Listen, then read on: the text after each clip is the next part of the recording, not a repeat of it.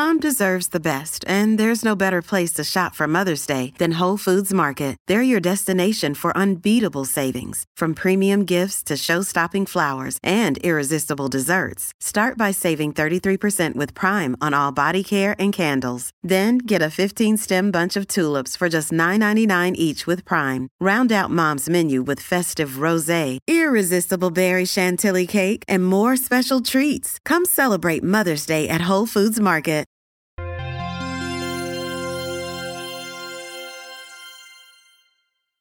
Earlier this year, Mariana Giusti, a journalist at the Financial Times, wrote a viral article about food. The name of the article was Everything I, an Italian, Thought I Knew About Italian Food is a Lie. Mariana had been feeling aggravated by the preciousness around Italian food for years. As an Italian living abroad, I think you're doubly subject to the huge projections around Italian food.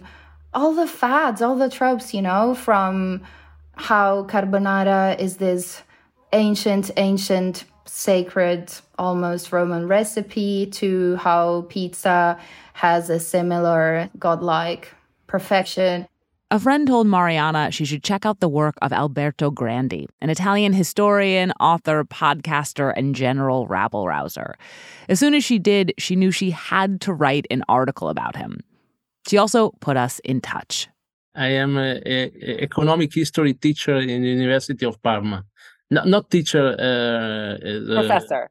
Professor, yes, okay. Grandi studies how traditions are invented. And when he started looking at the history of many quintessentially Italian foods, well, he found a lot of inventions. He spoke to me with the help of a translator. By teaching, he found out all these stories about Italian food being myth and legend, so he became interested in debunking that. Take a food like pasta carbonara. It's widely thought to be an historic dish from Rome, but actually in 1944, an Italian chef making a meal for members of the U.S. Army used the rich cream, milk, butter, and bacon of that army to whip up a new pasta. And that's how it was born. Grandi's done similar debunkings with tiramisu, panettone, cheese pizza, and olive oil, which he says wasn't popular before the 1950s. People in southern Italy used olive oil for lamps, not to eat. Get out of here. Okay. Needless to say, Grandi's work is controversial, especially in Italy. Mariana saw that firsthand when she interviewed him at a restaurant in Parma, a city in the north-central part of the country. Genuinely, there are a lot of people there who disagree with him. So he was literally checking behind him as we spoke, being like, man, people hate me here. People hate him there because it's a bastion of Italian cuisine. Prosciutto di Parma is from there. Parmalat, the industrial food giant, is too. And, of course, it's the home of Parmesan cheese. More specifically, Parma is the center of the only region in the world that makes Parmigiano Reggiano, those big blonde wheels of cheese you see at gourmet food stores that have an official trademark stamped into their sides. You can make Parmesan elsewhere, but there are restrictions. Like here, you can't call the American-made version Parmigiano Reggiano. It has to be labeled Parmesan. Basically, Parmigiano Reggiano is a brand, and Parmesan is just a cheese. And that's why what Grandi has to say about Parmesan is so surprising. Parmesan de Wisconsin. So what he said is, I always say, we have the best Parmigiano ever, but if you want to eat the original Parmigiano like our great-great-parents used to eat, you should go to Milwaukee or Madison. Yeah. Alberto Grandi says if you want to know what real Italian Parmesan tastes like, the kind that was made 100 years ago, you should go to Wisconsin.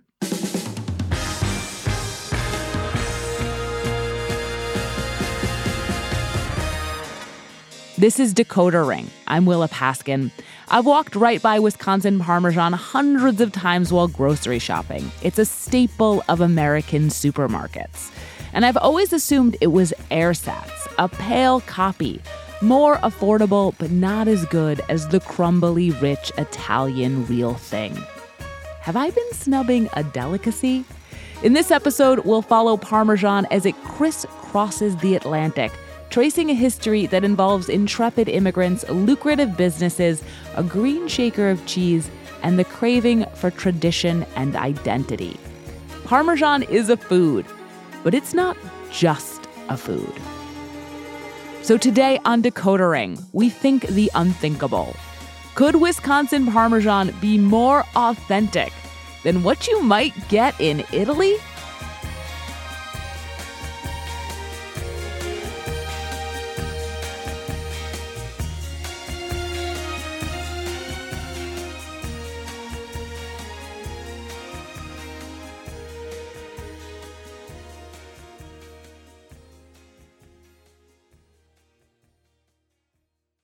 Apple Card is the perfect cashback rewards credit card. You earn up to 3% daily cash on every purchase every day. That's 3% on your favorite products at Apple, 2% on all other Apple Card with Apple Pay purchases, and 1% on anything you buy with your titanium Apple Card or virtual card number. Visit apple.co/card calculator to see how much you can earn. Apple Card issued by Goldman Sachs Bank USA, Salt Lake City branch. Subject to credit approval. Terms apply. When Wisconsin became a state in 1848, Parmesan was already 600 years old. Emilia-Romagna's medieval monks, hungry for a long-lasting cheese, invented Parmigiano. That's the actor Stanley Tucci in his sumptuous travel series, Searching for Italy. Thank God for them. In this episode, he's visiting the Italian region of Emilia-Romagna, which sprawls across north-central Italy. It's one of the country's wealthiest areas with a rich culinary and cultural tradition. Its cities include Bologna, Modena, the home of balsamic vinegar, and Parma, all of which dapple the Po River Valley, where Parmesan was first made. Smell. The smelling is unbelievable. The smell is unbelievable. The 13th and 14th century monks who first made the cheese from their cow's milk got so good at it, they soon had enough to sell. And Parmesan became an early European luxury food, eaten and admired by the likes of Henry VIII, Thomas Jefferson, and Benjamin Franklin. In the 1930s, a consortium of producers and traders began to oversee the so-called King of Cheese. They demarcated an area around the cities of Parma and Reggio Emilia and essentially trademarked the cheese coming out of that region as Parmigiano Reggiano. It has since become an Italian export par excellence. It's known and celebrated all over the world for, among other things, the traditional manner in which it is made. For 1,000 years, nothing is changed. Everything is same. Perhaps the pot is a little bit bigger. Perhaps the machines to mix a little bit bigger. But ritual is exactly the same. There are all sorts of quaint aspects to the Parmesan making process in Italy you would never see in America, like a cutting tool called a spino, or how workers gather the early cheese in almost a cheesecloth hammock to drain it over copper vats. There's even a special metal hammer. It's used to knock on the aging cheese wheels to gauge whether they're developing properly. And this is the good sound. So it means it's solid. There's no pockets, no air pockets. And this whole process takes time. An official Parmigiano Reggiano must be aged for at least 2 years, and many are aged for longer. The result is a coarse, almost grainy cheese flecked with white crystals that has a salty, nutty intensity. But like good wines, no two wheels will be exactly the same. The global market for these golden fromages is about $1.5 billion. And at more than $500 a pop, these 72-pound cheeses are worth stealing. In 30 years on the force, Alessandro Vicari has never seen a wave of robberies like this. This cheese can be quite valuable. Yes, cheese. These are the streets of Reggio Emilia, Italy, home to Parmesan. No offense to Wisconsin Parmesan, but I have not heard of anyone trying to make off with it. Because it's so much easier to produce, generic Parmesan is much cheaper than Parmigiano Reggiano, but there's also a lot more of it. The global market for plain old Parmesan is $16 billion, and Wisconsin alone makes 83 million pounds of the stuff. 83 million pounds that Alberto Grandi says come out of a venerable tradition. And before getting into the details of that tradition, I just want to tell you a little more about him. Like that he has a lot of academic backup. There's a lot of scholarship out there about Italian food, which has a complicated history going back centuries. Tomatoes and pasta are famously not from Italy. And generally speaking, Grandi's work builds on and is broadly in line with that of his peers. He's not the first or only expert to debunk legends about carbonara or olive oil or tiramisu, though he may be the only one with a podcast. C'è il protagonista di questo podcast, Alberto Grandi. Buongiorno Alberto. Ciao Daniele. And this, I think, is what really sets him apart. Just how willing he is to talk about all of these things publicly. Do you think of yourself as a contrarian? Like, do you like to? I sort of sometimes like this myself. But do you like to just be like, no, this is the truth? Or is it just in your scholarship? Both. He says, I like conflict. I used to be in politics and I was famous for fighting all the time. But also I'm a historian and accuracy is very important. And now I feel more honest with myself. Grandi's background in politics is also relevant because his debunkings are political. For example, just a couple years ago, in 2019, the Archbishop of Bologna wanted to offer tortellini without pork filling at a city celebration so that Muslim residents could participate. But a far-right political leader declared pork-free tortellini an attempt to, quote, erase our history and culture. Grandi then publicly pointed out that tortellini didn't even contain pork until the late 19th century. So he's not just being contrarian for the hell of it. Keep this all in mind as we turn back to Parmesan, a food that's deliciousness and reputation is totally tangled up with tradition. Can he tell me the story about Parmesan and then tell me where in Wisconsin he's eating it? I want to know.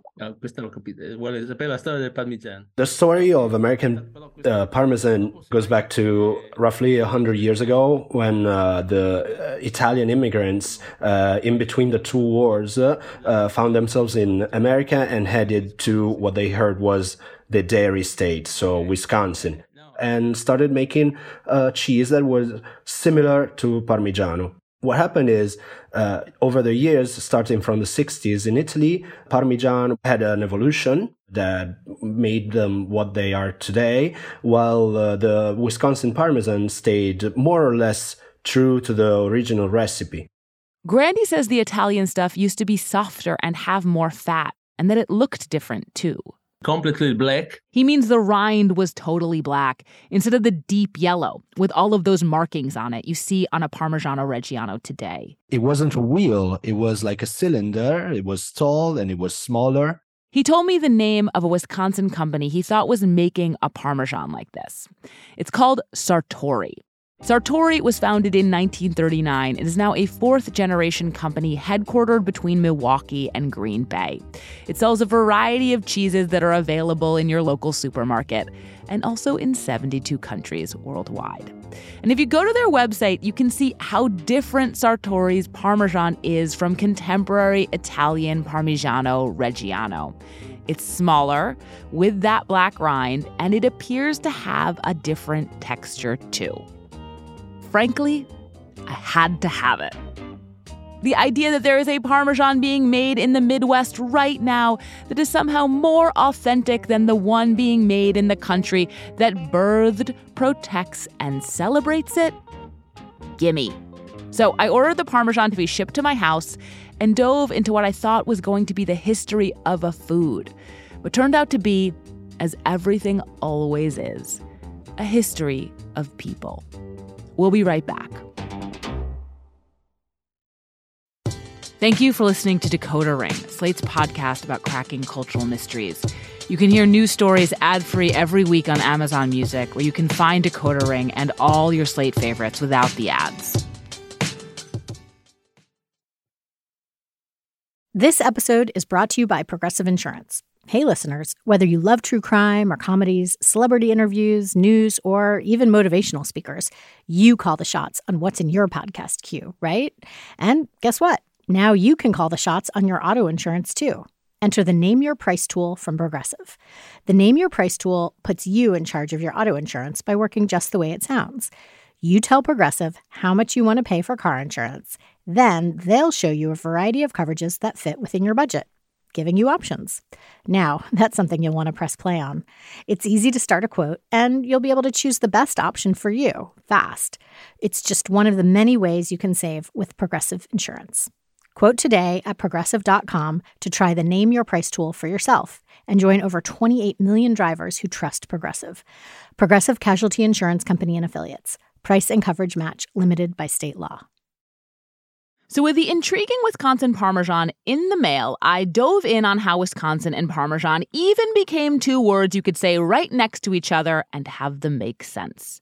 It all has to do with taste, inventiveness, and the business acumen of Italian immigrants. My name is Simone Cinotto, and I teach modern history at the University of Gastronomic Sciences in Pollenzo, Italy. Simone Cinotto is the author of, among other books, The Italian-American Table. And he, too, is full of fascinating, counterintuitive facts about Italian staples. Even the tomato, which is the icon of course, is an American plant, got to Italy quite early. In the early 1500s. Because most of Italy was part of the Spanish Empire. And for 300 years, nobody cared. It was like, it was not even considered a food. Anyway, back to the immigrants. New York City, as a port of arrival of 3.5 million of Italians between the late 19th century and the early 20th. From New York, some of these millions of immigrants moved on to cities like Chicago and Philadelphia. Many of them were from southern Italy and spoke only regional dialects. Italy had only become a unified nation in 1861, and they wouldn't necessarily even have identified as Italian. They had also been very poor. They were coming from homes with dirt floors, no running water, and a fireplace to cook over. Their diet was heavy in vegetables they could grow themselves, and meat was a luxury. So now, imagine these people transport in New York. They could not grow their food anymore or tend their animals. In America, they had to start doing something they had never really done before. Buy their food, which at least now they could afford to do. The food that the American food industry provided them, even if they were poor, okay? So the white flour, the butter, the eggs, coffee and sugar, and beef and pork, which was something that was really special occasion food for them back in southern Italy. Using these newly accessible ingredients, Southern Italian women started to reimagine dishes from back home, and in the process began to create Italian-American red sauce cuisine, in which abundance itself is a kind of ingredient. Think of restaurants with red check tablecloths serving fried chicken cutlets the size of plates and baked pastas slathered in cheese. But what Cinotto was sure to stress was that it wasn't just American largesse that fueled this new cuisine. See, food companies in Italy started exporting products to the Italian diaspora, things like canned tomatoes and durum wheat pasta, which many of the newly arrived immigrants had never seen before, products that helped create a sense of identity. The importers had all the interest in convincing the immigrants that they could prove to be Italian, actually for the first time, with buying their products. Meanwhile, immigrants were sending money back to their families, and a lot of these products were becoming more affordable and available not just in America, but in Italy itself. And Italian cheese was part of this back and forth, too. By the 1920s, America was importing about 40 to 45 million pounds of it annually. And Italian immigrants in the U.S. were about to start making cheese in their new country. And the center of that new industry was going to be in, yep, you got it. Some people call it America's Dairyland, but no matter what name we give it, Wisconsin offers a countryside of rolling green hills. I know that Wisconsin has a long and proud dairy tradition. It makes many excellent cheeses, though it's probably best known for its cheddar, its squeaky cheese curds, and the giant yellow foam cheese wedges that adorn the heads of Packers football fans. But Wisconsin Parmesan is a little niche, and I needed a guide. I found one in Mike Matiszewski. I am a retired master cheesemaker. I mastered in Parmesan, Romano, Asiago. Mike is a Wisconsinite born and raised, and he's been around cheese his whole life. My grandparents had a dairy farm just outside of Antigo, Wisconsin, where I would visit all the time. He started making Italian-style cheese in the early 1990s and spent much of his career at Sartori, the company that makes the Parmesan I had ordered in the mail and was by now waiting in my fridge. Mike's traveled extensively in Italy. He's intimately familiar with the distinctions between the Parmesan process here and there, and he's also a bit of a history buff. It's Mike who put me on to the man who seems to have been instrumental in first bringing Parmesan to Wisconsin. A man named, it's so good, Count Bolognese. Count Giulio Bolognese was an Italian diplomat who became the consul general in Chicago in 1912. He was from northern Italy, not too far from Parma, and he seems to have been a huge hit with Chicago society. There are a lot of newspaper articles about him, his strapping blonde good looks, and his willingness to participate in charity tennis tournaments despite never having played tennis. He married the daughter of an Italian immigrant and started looking for land in northern Wisconsin. 1870s, it was covered with pine, white and red pine, and they were all cut down. And it was what we called the cutover. The nature of the land was the best thing as a farm would be a dairy farm of some sort.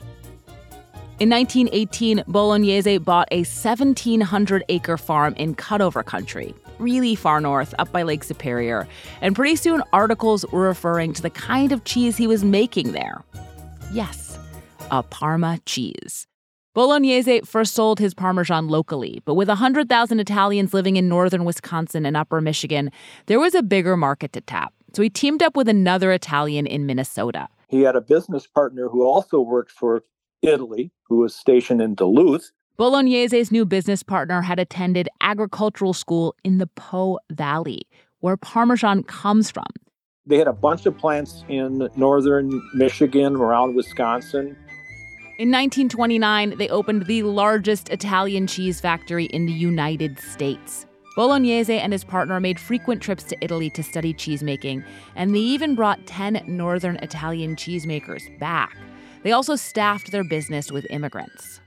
Bolognese was always trying to find Italians that he could connect with to work. One of them was Paolo Sartori, who eventually left and founded a cheese company that would become, yes, Sartori, the company who made the Parmesan loitering in my fridge. So let's take stock for a second. You have Po Valley immigrants thriving in Wisconsin by recreating Italian Parmesan. Grandy's story about Wisconsin Parmesan being the real deal was checking out. It was time to take this storied Wisconsin Parm and put it to a taste test. We'll be right back. This episode is brought to you by Reese's Peanut Butter Cups. In breaking news, leading scientists worldwide are conducting experiments to determine if Reese's Peanut Butter Cups are the perfect combination of peanut butter and chocolate. However, it appears the study was inconclusive, as the scientists couldn't help but eat all the Reese's. Because when you want something sweet, you can't do better than Reese's. Find Reese's now at a store near you.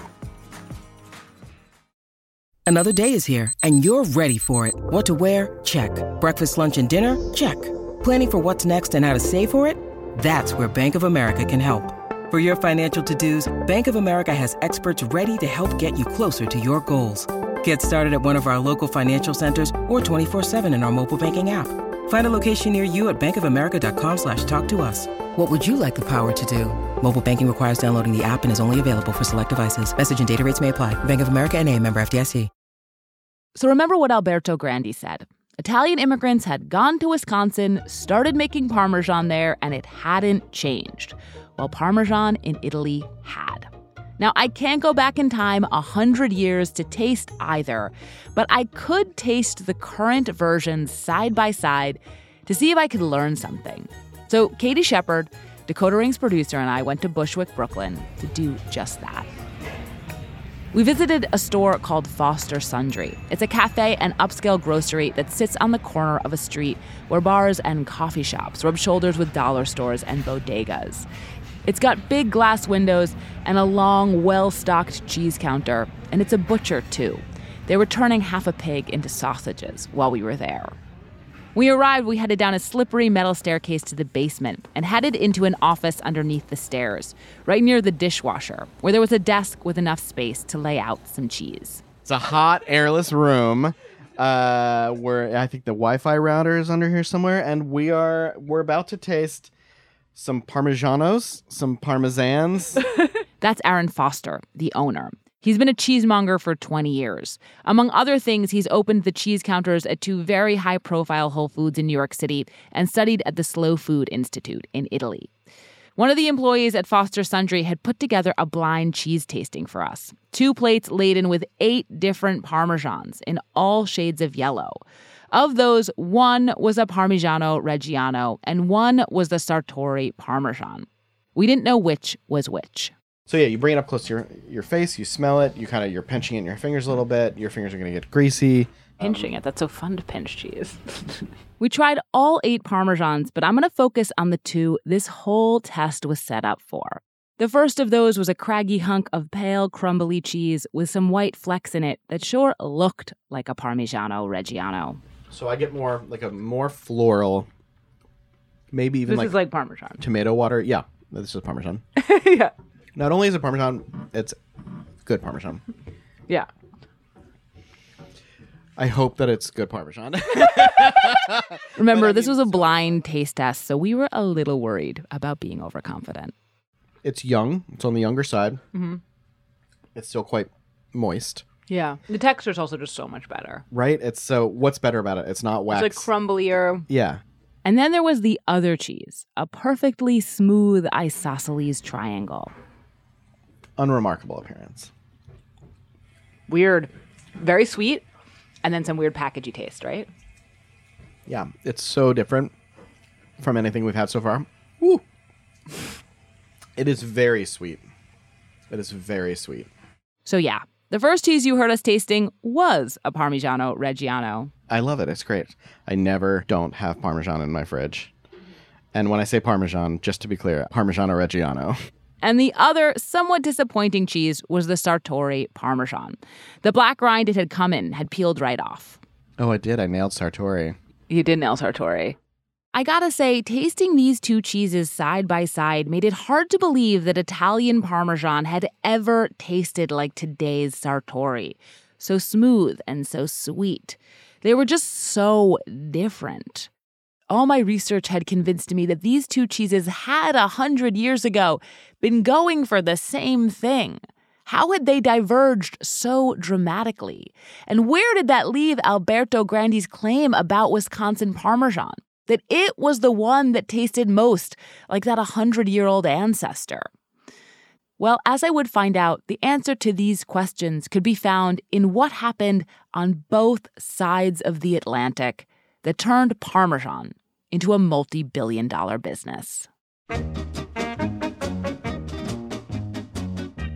So if the wave of Italian immigration at the turn of the 20th century brought Parmesan to America, what happened after World War II changed it further.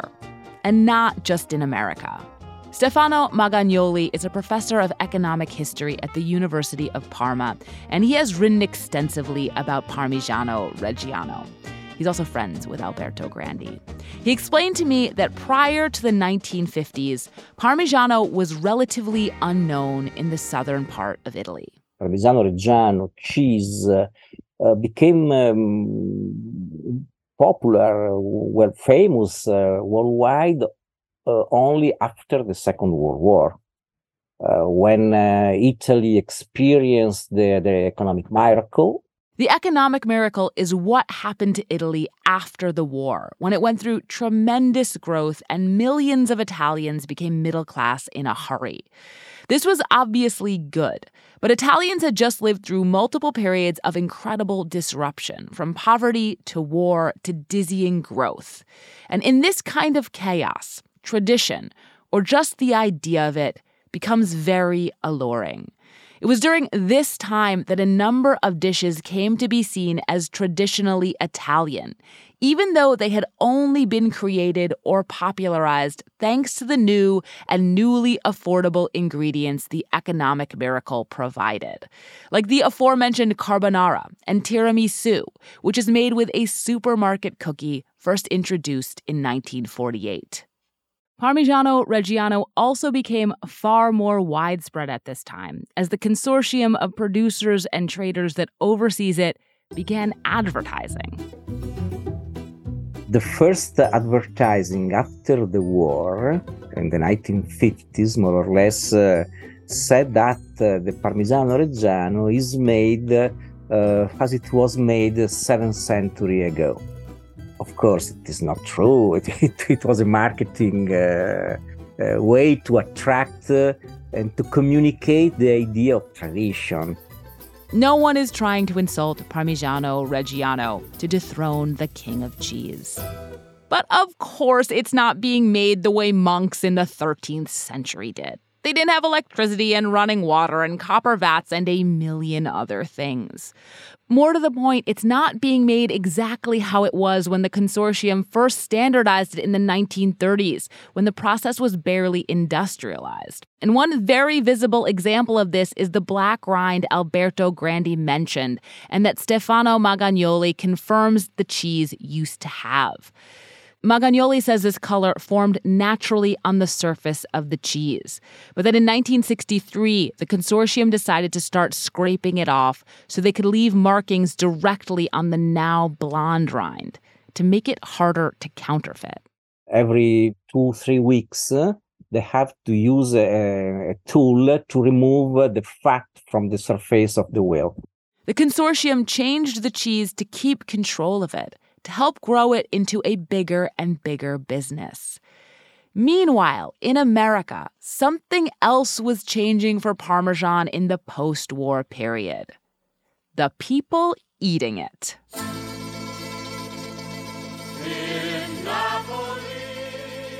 When Italian immigrants had first arrived earlier in the century, they were derided as swarthy, dark garlic eaters. But as they became assimilated, so did their food. When the moon hits your eye like a big pizza pie, that's amore. By the 1950s, you have Dean Martin, born Dino Crocetti in Ohio, crooning about all things Italian. You have Disney's Lady and the Tramp smooching over a shared piece of spaghetti, pizza spreading out of cities and into the heartland, and frozen lasagna, too. Magazines had to teach people how to pronounce these words. These new mass-produced products made it possible for everyone to bring a little bit of Italy into their kitchen, like this 1950s Chef Boyardee spaghetti sauce. Because the recipe for this tangy sauce has been brought over from Italy by this famous Italian chef. But as more and more of these Italian-inflected products flooded the market, it turned out they didn't really have to taste Italian or even particularly good. Do you remember when you first tasted Parmesan? Oh, of course I do, and it was horrible. The first Parmesan I ever tasted in my life was grated Parmesan in that green can that said KRAFT on it. It smelled like baby barf. Mike Matuszewski is referring to the green can of pre-grated Parmesan made by Kraft that doesn't even have to be refrigerated. These Kraft canisters became available after World War II and were a staple of American life, nearly as recognizable as a Campbell's soup can and advertised all over TV, as in this ad from 1969. Think we're only good on Italian food? Think we're only good on Italian food, this blown-out sounding commercial says. Then it shows the green can being shaken over soup, salads, and pizza, and finishes with the line, Kraft Parmesan is as American as pizza pie. Italian Americans had created the domestic market for Parmesan, but now an American company was selling a homogenized version to the rest of the country as simply American food. And it didn't stop there. Burger King has brought back their veal Parmesan sandwich. They say it tastes so authentic it'll turn you Italian. I say no way. But by the 1970s and 80s, Italians had something to say about this Americanization of Parm.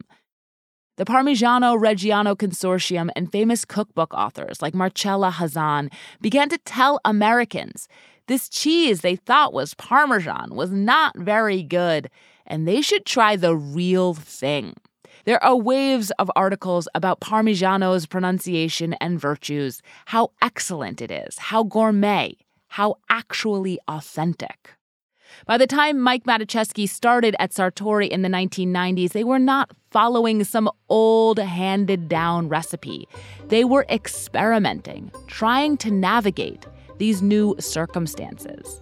They wanted to make something yummier than the pre-grated Parmesan, but their customers weren't necessarily familiar with the taste of Parmigiano Reggiano. They hadn't grown up eating it.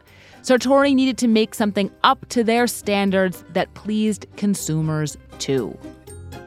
There's always a battle between the cheeses for, who's better or whatever. And it's just like, well, people in different places have different tastes. Mike actually laughed at the idea that the Parmesan being made in Wisconsin hadn't changed over the decades. It absolutely has. And it's become its own thing. Wisconsin Parmesan. Like under Sartori, we found that our customers tended to prefer our cheese because of its own attributes, that it was sweeter and fruitier and less salty than Reggiano. Mike explained that the black rind on Sartori was meant to appeal to customers too. It's actually not a rind. It's a decorative wax that is put on late in the process. It's meant to make it look like what Parmesan looked like back when Count Bolognese was making it. It's meant to make it look traditional, but in the Italian-American Wisconsin way. Not that Mike can't appreciate a good, traditionally made Italian cheese. When we were talking, he started reminiscing about one he'd eaten in Italy. There was this 9-year-old Reggiano. It was just like, oh my God, it was just amazing. Absolutely amazing. One of the best cheeses I've ever had in my life. But it's 9 years old. And you would never see that cheese in the United States. Absolutely never. You would never see that cheese in America because it just takes too long to make. It wouldn't pay. There isn't really a market for high-end American Parmesan. Italy's got that cornered. This sort of thing came up a lot talking with Mike, how different business models have produced different kinds of Parmesan. Simply put, Parmigiano Reggiano is a gourmet product that commands gourmet prices. Parmesan in the U.S. is an industrial product made faster and in vaster quantities. That means it's more affordable and reaches more people. They're both very successful products, but they are also very different cheeses. Do you have a preference? I know that's maybe a loaded question, but... Well, of course that's a loaded question. My own cheese is the best, right? Okay. Wisconsin, taste the reason the dairy states our name. Wisconsin, Wisconsin, taste our flame. I had one more thing to do.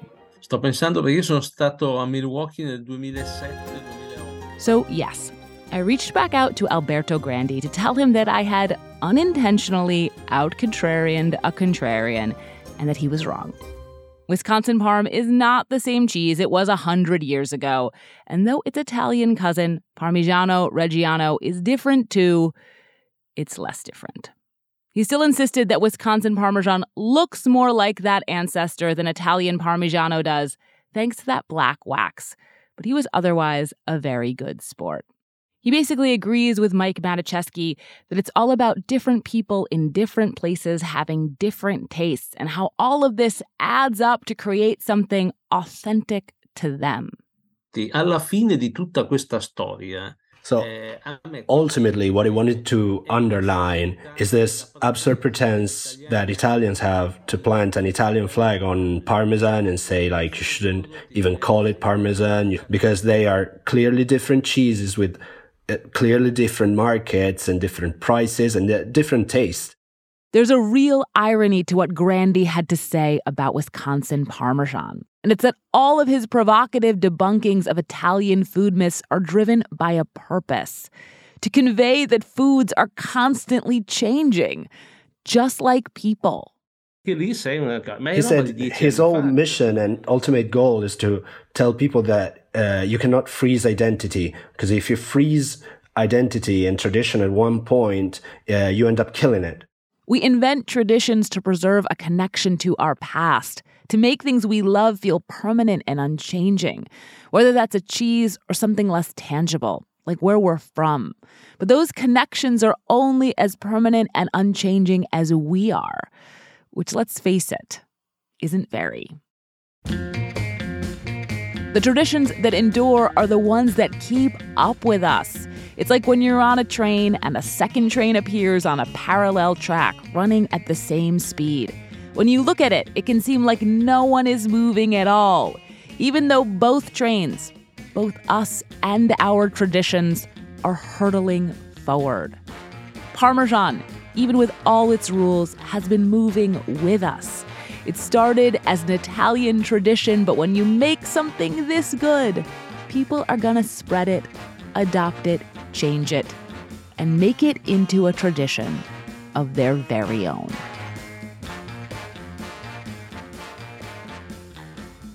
Too bad, because the story is a better anecdote. If Wisconsin Parmesan now is really good, but it's only dipende dai gusti, eh?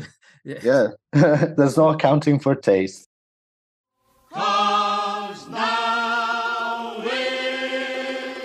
Hey, mambo Italiano, hey, mambo Italiano, go, go, go. This is Decodering. I'm Willa Paskin. You can find me on Twitter at Willa Paskin. And if you have any cultural mysteries you want us to decode, you can email us at decodering@slate.com. This episode was written by me. I produced Decodering with Katie Shepard. This episode was edited by Andrea Bruce. We had production help from Patrick Fort and editing help from Joel Meyer. Derek John is Slate's executive producer of narrative podcasts. Merritt Jacob is senior technical director. I want to give an especial thank you to Giacomo Stefanini for translating. I'd also like to thank Fabio Parasecoli, Ken Kane, Thomas McNamee, Dan Weber, Irene Graziosi, James Norton, and Ian McCallan, whose knowledge and book Red Sauce, How Italian Food Became American, were extraordinarily helpful, and I suggest that you pick up the book. You should also all go read Mariana Giusti's article in the Financial Times. And if you feel like nerding out, I also recommend the 1948 academic study, Italian Cheese Production in the American Dairy Region. We also included clips in this episode from David Rocco's YouTube channel about how Parmigiano Reggiano is made, and from Gennaro Contaldi's YouTube documentary on the same subject. If you haven't yet, please subscribe and rate our feed on Spotify, Apple Podcasts, or wherever you get your podcasts. And even better, tell your friends. If you're a fan of the show, I'd also love for you to sign up for Slate Plus. Slate Plus members get to listen to Decodering without any ads, and their support is crucial to our work. So please go to slate.com/decoderplus to join Slate Plus today. We'll see you next week.